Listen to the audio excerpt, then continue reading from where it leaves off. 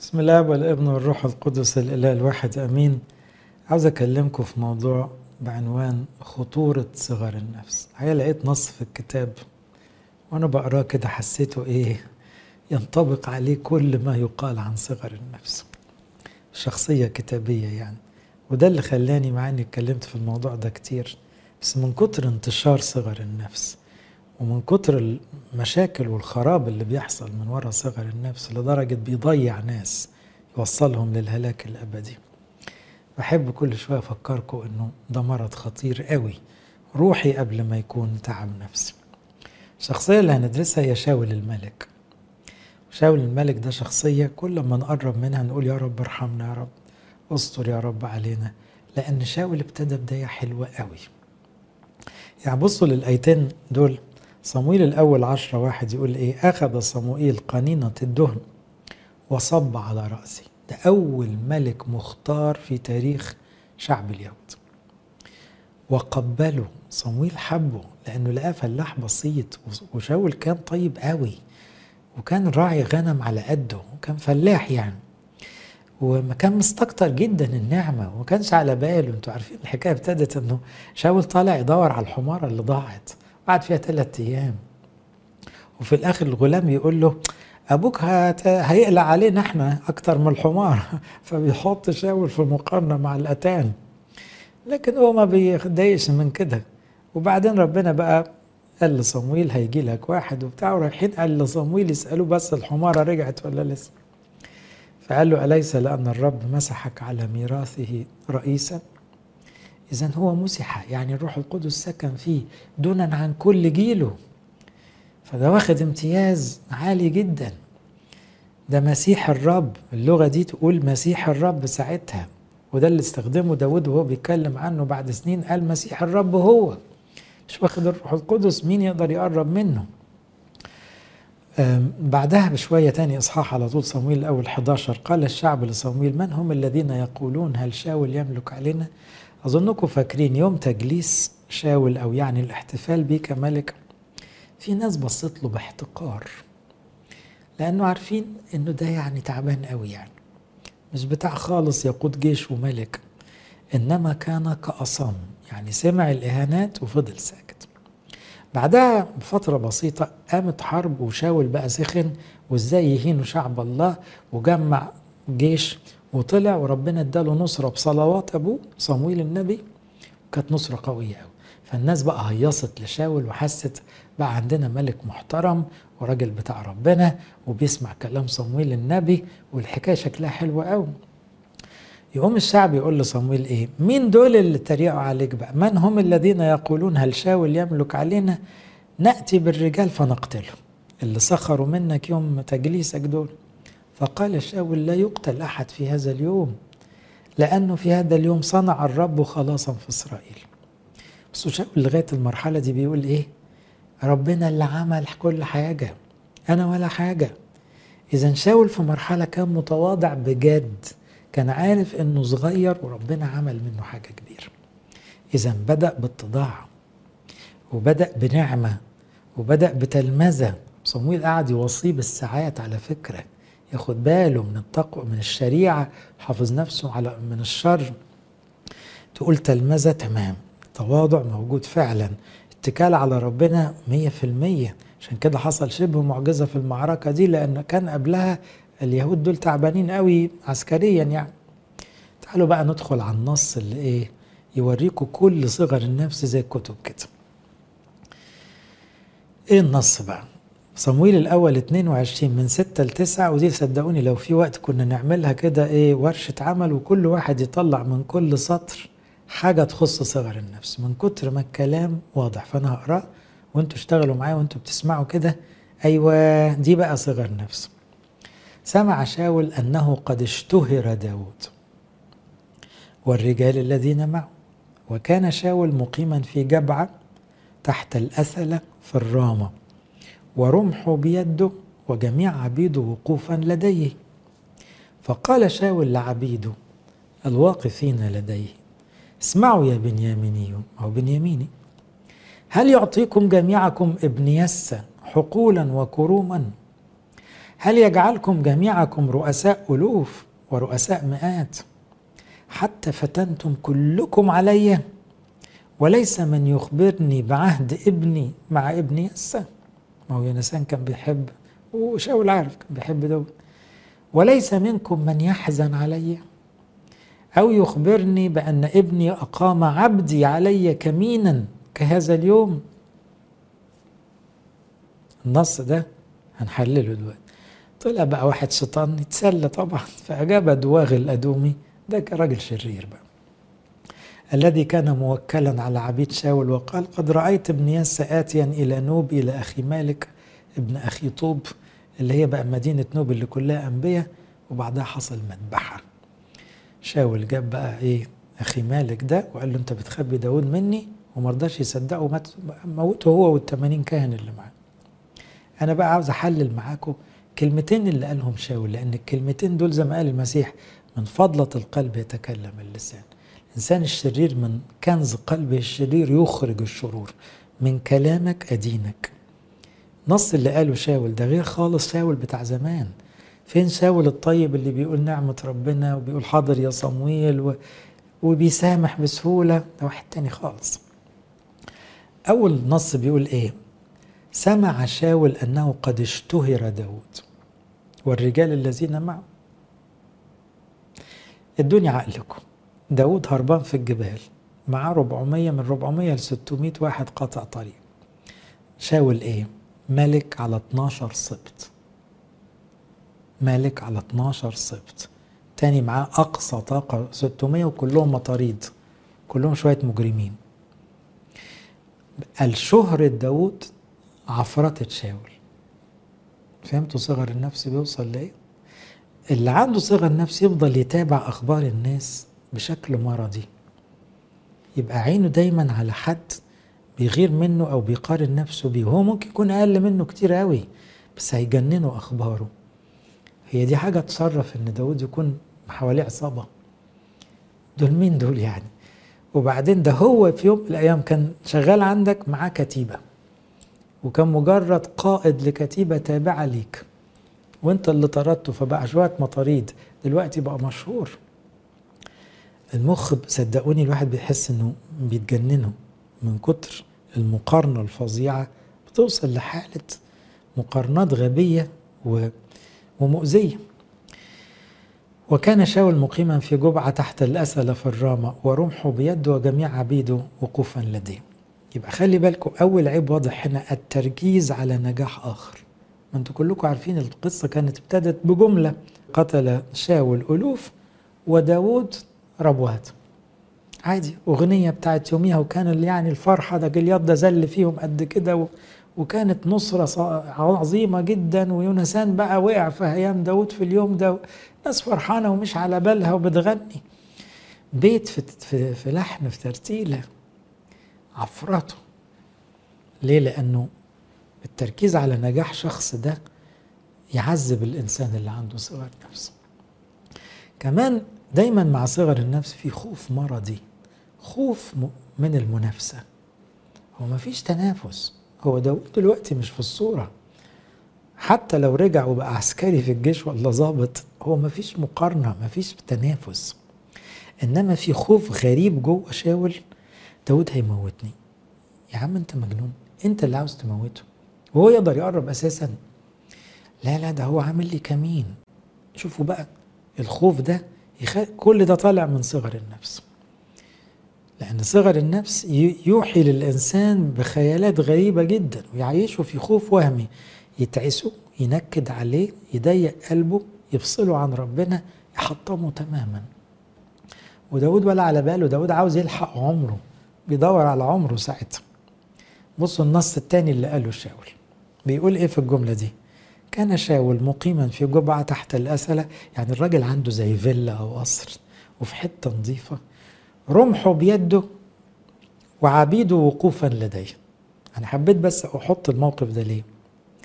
هو ما عندوش مشكلة خالص شاول، هو بيعمل مشكلة من لا شيء.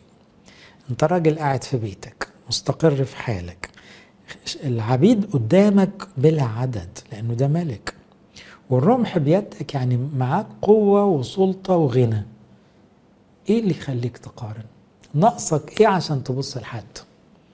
اديني اجابة كده يا شاول. مفيش اي حاجة ناقصاك. هو ليه الكتاب قصد يقول رمحه بيده وعبيده واقفين قصاده؟ عاوز يقول مفيش ما يدعو خالص للتفكير ده، لانه عندك كل حاجة. فاللي زيك يفرح بالنعمة ويقول أنا كنت فين؟ أنا كنت حتة فلاح، النهاردة قال إيه؟ معايا رمح ملك، ومعايا عبيد بلا عدد. فلو فكر بس هو ابتدى شكله إيه، هو هيقضيها في حالة شكر دايما وفرح وسعادة، لأن اللي هو فيه ما كانش يستاهله خالص. هو نسي البداية تماما، سطبت على البداية كأنها ما كانتش موجودة.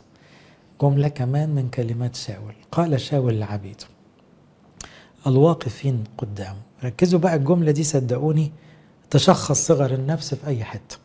اسمعوا يا بنيامينيون، هل يعطيكم جميعكم ابن يسى حقولا وكروما؟ هل يجعلكم جميعكم رؤساء ألوف ورؤساء مئات؟ عارفين دي معناها إيه؟ الراجل بيقارن نفسه وبيشتري الناس بالفلوس، عمل عيلته رؤساء ألوف ورؤساء عشان يفضلوا إيه؟ يطبطبوا عليه ويحوطوا عليه. بيشتري الناس بالفلوس من كتر الخوف، بيكسب الناس، بيديهم بوستات وأماكن عشان قال يعني يتحامى فيهم، ومع كده شاكك فيهم. بيقول لهم هو هيديكوا إيه أكتر من اللي أنا هديهولكم؟ أنت بتتكلم في إيه؟ إحنا عمرنا ما شفناه، وهو يقدر يعرض علينا إيه أساسا؟ وده مفلس وزي الفار في الجبل. بتتكلم على مين؟ هل يعطيكم ابن يسى حقولا وكروما؟ ولا حتى حيلته حقول ولا كروم، يعملكوا رؤساء؟ ايه الخيال الغريب اللي بقى عندك ده؟ ده هو عاوز يقول لهم ايه؟ على فكرة مصلحتكم تحاموا عني، وهي في معركة اساسا. ليه الوهم اللي انت عشت فيه ده ودخلت نفسك فيه يا شاول ومعذب ضميرك بيه وقاعد قلقان طول الوقت، مع انه الحقيقة المفروض يخاف اللي في الجبل، لان انت اللي معاك جيش وهو معاه شوية قطاع طريق وهو مش عاوز منك حاجة اساسا. كمان تحسوا بالعدوانية والكراهية. أسوأ ما في صغر النفس ان بيحول القلب الى مخزن كره، مخزن غل، مخزن عداء. انتوا عارفين كلكم ان داود ما فيش ولا مرة كان معادي لشاول، ما حصلتش في حياته ابدا. وعشان كده دي تذكر ليه لما بيتقال قلب داود، لان داود اخطأ كتير قوي، بس الحتة دي حلوة قوي في قلبه، انه فعلا ما كرهش شاول ابدا، وكان بيتمنى له الخير وبكى عليه جدا لما مات. لكن التاني شايفه عدو لدود ومسيطر عليه الفكرة بشكل غريب جدا ومصدق نفسه وبيقول كلام، وغالبا بعض اللي واقفين حاسينه مريض. انت زبته يعني، فين الموضوع اساسا يعني؟ طبعا مع صغر النفس يجي حتة التحزب. ما هو لمم البنيامينيين ليه؟ ما ده السبط بتاعه، عاوز يعمل عزوة كده عشان يقول دول تبعي. هو الحقيقة ال 12 سبط تبعك. انت غريب في تفكيرك. هو ليه لازم البنيامينيين بس؟ هو اللي عمل الأزمة اللي ملهاش معنى دي بسبب الخوف اللي جواه. جملة كمان لشاول يقول حتى فتنتم كلكم عليا. ده بيتهم مين؟ بيتهم رجالته اللي واقفين قصاده، اللي هم من عيلته. بقى يشك في صوابعه زي ما بيقولوا، ما خلاص دماغه قلبت شمال دلوقتي من كتر صغر النفس، هيشك في أي حد. وليس من يخبرني بعهد ابني مع ابن يسى. استنى شاول هو انت مش عارف ان يونسان بيحب داود؟ هي كانت باينه من يوم جلياط. ده يونسان اداله هدومه واداله سيفه قدامك. ده يونسان دافع عن صاحبه كتير. انت عاوز حد يقول لك ان يونسان بيحب داود؟ انت بتغلط ليه؟ ما انت عارفها كويس. ليس منكم من يحزن علي. دي بقى زي الكتب بالظبط. يعني ايه؟ اللي عنده صغر نفس مستني دايما الناس تقول يا غلبان، يتصعبوا عليه، يحزنوا لحاله، حاسس انه مظلوم ومستني كل الناس تقول له ده انت مذبوح. ليس منكم من يحزن عليه. نحزن عليك ليه؟ ده انت راجل مفتري، انت عاوز تموت داود اللي ما عملكش حاجة ونحزن عليك وانت ملك ملو هدومك وعندك كل حاجة، والتاني مش طايل ولا حاجة، مش عارفين بياكل ولا مات من الجوع. ليس منكم من يحزن علي أو يخبرني بأن ابني قد أقام عبدي علي. طبعا تاخدوا بالكم من كلمة ابني يسة وعبدي، مش قادر ينطق كلمة داود. خلوا الكره بيوصل لإيه؟ مش عارف يقول داود، كراهية فظيعة. كمينا كهذا اليوم. كمين؟ داود عامل لك كمين؟ ده عمل كمائن لداود في كل حتة، ومتفق مع كل القبائل اللي في الجبال أول ما تعرفوا إن داود جنبكم بلغوني. بس بقى داود اللي عامل لك كمين. تخيلين صغر النفس بيوصل لإيه أحبائي؟ في ناس كتيرة في مشاكل تلاقيها بتقلب الموازين خالص، شايفة الموضوع بالمقلوب تماما بسبب هذا المرض الروحي الفظيع المؤذي. أنا قصدت أجيب شاول لأن شاول هلك بعيد عنكم عشان تخافوا من المرض ده. شاول اللي ابتدى إنسان حلو وبيحب ربنا وصلى وتلميذ صمويل وكان يجي منه قوي، وكان ممكن دلوقتي يبقى داود تاني يعني، هلك. إذن الشك ماشي مع الخوف، ماشي مع صغر النفس، ماشي مع الكراهية، كل التوليفة الوحشة دي. شك في كل الناس، خلاص تقدرش تثق في حد، خلاص أزمة ثقة في كل الناس. حتى في ابنه يونسان كان بيموت في أبوه رغم حبه الشديد لداود. هو كان عنده مخ كبير وقلبه واسع، بيحب داود قوي، بيحب أبوه فعلا. يونسان دخل الحرب وهو عارف أنه هيموت، كان متأكد، بس قال لازم أقف جنب أبويا لآخر لحظة. وقال لداود أنت يعني تاخد بالك من عيلتنا بعد كده. لكن يونسان ما سابش أبوه، وداود لما بكى عليهم قال كانوا حلوين في حياتهم ما افترقوش في موتهم، لأن يونسان كان بيحب أبوه وأبوه شايفه مش بيحبه من صغر النفس.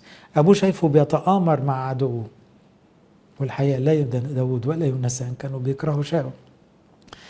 الشكوى المستمر، عارفين الشكاي على طول عنده نكد، على طول عنده هم، عنده مشكلة. شاول ما بيبطلش شكوى. فتنتم عليا، محدش بيقول لي، محدش زعلان عليا. يا عم انت عندك ايه عشان تشكي الشكاوى دي كلها؟ ايه اللي فيك يعني عشان مستني الناس تطبطب عليك؟ امال الناس التعبانه والمرضى بجد والفقراء بجد يعملوا ايه؟ المبالغات والخيالات. اللي عنده صغر نفس مخه ده يعمل افلام يعني، ويعيش في اوهام ويعذب روحه، ويبقى جواه حطام بني ادم، خراب مستمر بسبب ان هو مستسلم للحيله والشيطان. طبعا الحاجات دي بتاعته بقى، ما هو بعد كده بعيد عنكم الشيطان دخل شاول بسبب ده كله. فارقه روح الرب وبغته من عند الرب روح رديء بسبب الكراهيه والغل والشك وكل ده. بعدين يقول ايه؟ ليس منكم من يحزن علي، داود أقام علي كمينا فتنتم كلكم علي. عارفين إحساس السيلف بيتي، الحسرة؟ واحد بيتحسر على روحه طول الوقت، صعبان عليه نفسه طول الوقت. هي الحياة دي ملهاش علاقة خالص بالحب ولا الروحانية. الشخص الروحاني يحب الناس ويفرح للناس وينبسط قوي بالناس بتوع ربنا، وعارف يعيش كده وعارف يحب وعارف يضحك. فأجاب دواغ. هنا بقى قصدت أقول النص ده ليه؟ الشيطان سهل جدا يلعب بالشخص اللي عنده صغر نفس. دواغ الأدومي ده لو تسمع عنه، ده راجل كان مسؤول عن عبيد وأخلاق وحشة جدا. وده لما داود كان مستخبي في نوب عند الكهنة، دواغ كان هناك لقطه. داود عرف على طول إن دواغ ده أصله شراني، هيروح يفتن عليه. بينما في كل حتة كان محدش بيفتن على داود، لأن الناس كلها شايفة إن شاول مريض وشايفين داود بريء، فكانت الناس بتكتم على الخبر. إنما دواغ ده بيلعب في المية العكرة زي ما بيقولوا، ده بيحب يولع الدنيا وعاوز يخلص من الكهنة. ما ده شخص عميل للشيطان. فهنا شاول يدي دماغه للناس بقى، اللي يملك عليه صغر النفس والشك والكره لازم الشيطان يبعت له حد اللي ايه يظبطه بقى. فكل اللي واقفين ساكتين لان هم حاسين شاول بيقول كلام ملوش معنى. انما دواغ هو اللي نطق وقال له على فكرة انا شفته كان مستخبي عند الكهنة في نوب، ولع في شاول، كأن الكهنة مخبيين داود، والكهنة ولا على بالهم، لأنه متصورين داود ده أخلص إنسان لشاول وعارفين كده. ففتح باب زيادة للكراهية. شاول ما كانش عنده أدنى عداء مع الكهنة، بعد الجملة دي عمل إيه؟ ما بقاش داود في لستة المكروهين، كل كهنة نوب. وانتوا عارفين انتهت بجريمة بشعة جدا، ويمكن دي بقى اللي ايه خلت الشيطان يستلم شاول. قتل 80 شخص بريء ومش شخص عادي، كهنة الرب، أحسن ناس في اليهود ساعتها. هرب أبي أثار ابن أخي مالك الشاب الصغير، راح لداود يتحامى فيه، يقول له عمل ايه دلوقتي؟ قال له يا ابني أنا وانت مطاريد، خليك معايا، بس أنا السبب في اللي حصل لأهلك. لكن عاوز يقول له، حتى مرضاش يقول له طب شاول مجنون عمل ايه؟ يعني ما فيش حاجة توصل لكده أبدا. فهنا الكراهية بتزيد قوي والعداوات بتزيد، وعدد الناس اللي هيتكرهوا هيزيد على طول. ليه؟ لأن الشيطان عاوز يثبت هلاك شاول، عاوز يزود الكراهية عشان يضمن انه ما يطلعش من ايده ابدا. تدخل الوشاية، تدخل بقى الجمل اللي ايه تولع في الشخص، ومن هنا تأتي أخطاء فادحة، تهم ردية حصلت لأنه استدعى أخي مالك وقال له أنت تخبي داود. قال له أنا أخبي داود، وأخبيه ليه؟ مش داود بيحبك وكويس؟ التاني يا عيني بيتكلم بمنتهى البساطة والسلاسة، مش واخد خوانة، لأنه فاكر ده شخص طبيعي، وداود ده كان رئيس جيشه وهم عايشين في دير بره الدنيا خالص. قال له أنت بتضحك عليا أنت ورجالتك. ولما أمر أن يموتوه ولا واحد اتحرك من مكانه، لأنه شايفين ده شغل مجانين. مين اللي موتهم؟ دواغ الأدومي. الشيطان خد أمر من شاول موت دول، فخلاص شاول مشي مع إيه؟ شيطان. هجيب بس نص تاني أوريكم بقى إن الغريب إنه صغر النفس مع دين الشيطان يلعب لعبة غريبة قوي، يحط تدين يمشي في الحالة دي، طبعا اسمه تدين كاذب. شاول كان لآخر حياته بيستخدم كلمات روحية. بتضحك على مين يا شاول؟ انت بتكره ولاد ربنا وبتكره خير ربنا وولاده، فانت ازاي بتحط اسم ربنا اساسا على لسانك؟ اخبر شاول بان داود جاء الى قعيلة فقال شاول قد نبذه الله الى يدي. عارفين بقى اللي ايه بيقرا الامور كلها بالمشقلب؟ ده ربنا حطه في ايدي عشان عارف ان انا مظلوم وهو شراني. ربنا حطه في ايدك، طب خد عندك اللي يحصل. ربنا بيحميه منك وانت اللي اتحطيت في ايد الشيطان بإرادتك. لكن شاول بصوا قاريها ازاي، نبذه الله الى يدي. يا سلام، ربنا بيرتب ان داود يقع في ايدي. ربنا مين يا حبيبي؟ تتكلم عن مين؟ ده داود بتاع المزامير، ربنا بيحبه جدا، وانت اللي ملخبط اخر لخبطه، انت مش فاهم ربنا خالص. وكأنه اللي عنده صغر نفس بيظن ان الله يبارك في شره، نبارك له في الشر اللي هو فيه. عشان كده برضو في ناس تانية كانت تلعب مع شاول اللعبة دي، قالوا له حسب كل شهوة نفسك أيها الملك في النزول انزل وعلينا نسلمه ليد الملك. يقول لهم مباركون أنتم من الرب، انتوا أجدع ناس، انتوا ربنا يبارك لكم. حسيتوا بيا لما ناس بلغت عن داود. في الوقت لما في حد بلغ عن شاول لداود قال له انت تعمل كده في مسيح الرب. شوفوا بقى العكس تماما، في ناس بلغت عن شاول مستقبلا لداود، لكن دول عمالين يبلغوا في داود عشان يتمسك. يقول لهم ربنا يبارك لكم عشان انتوا ناس كويسين وهم ناس أشرار. قال له لا تخف لأن يد شاول أبي لا تجدك. عارفين مين اللي قال الجملة دي؟ يونسان كان صعبان عليه قوي من اللي بيحصل، بس كان قاري الموقف صح، فراح لداود هربان مرة لأنه صديقه. قال له بص يا داود، ايد ابويا مش هتوصل لك. ليه؟ لأنه طبعا انت بتصلي وبتاع ربنا ومظلوم وهو التاني ظالم، فايده مش هتوصل لك. أنت تملك على إسرائيل وأنا أكون لك ثانيا لو عشت. يعني بصوا الجملة دي، شاول أبي يعلم ذلك. عارفين دي معناها إيه؟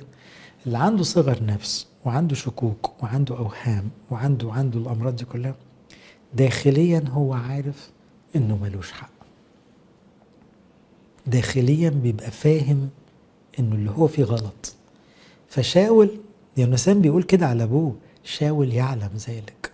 شاول فاهم ان ربنا راضي عنك، وانك انت ربنا هيشتغل بيك، وان هو غلطان بس مش عارف يوقف غلطه.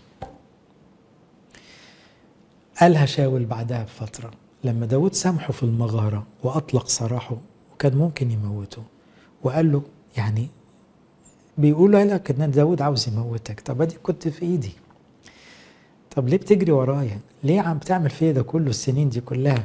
الآن إني علمت أنك تكون ملكا. شاول اللي بيقول لداود لما بكى في مرة وهدي كده ووزن الأمور، قال له أنا عارف أنك معك حق، أنا عارف أنك هتبقى ملك يا داود وتثبت بيدك مملكة إسرائيل. أنا عارف أنك أحسن مني، بس أعمل إيه في قلبي؟ دماغي هتجنني، بس أنا شايف أنك أحسن مني. احلف لي أنك لا تقطع نسلي من بعدي. بصوا الخوف بقى المرضي، ولا تبيد اسمي. حلف له داود بس ما كانش محتاج، لأنه عاوز يقول له وأنا عمري كرهتك عشان تفكر كده، مهما عملت فيا. يونسان أقرب واحد في الدنيا ليا، وأنت بموت فيك كملك وخدمتك، بس أنت مش راضي تشوف ده كله. كان شاول يعلم الحقيقة، لكن كان بينكرها وبيعند وبيمشي في الضلمة باختياره. احذروا يا أحبائي من صغر النفس، احذروا من الأوضاع المقلوبة، ومن الأفكار الغشاشة، ومن الخيالات، ومن سوء الظن، ومن المقارنة المرضية، ومن الحقوا تصالحوا مع الناس كلها، حبوا الناس كلها، شوفوا الصورة صح، ما تشوفوهاش بعينين ملخبطة، لحسن تبقى النهاية وحشة زي بتاعت شاول الملك. لإلهنا كل مجد وكرامة لأبدا.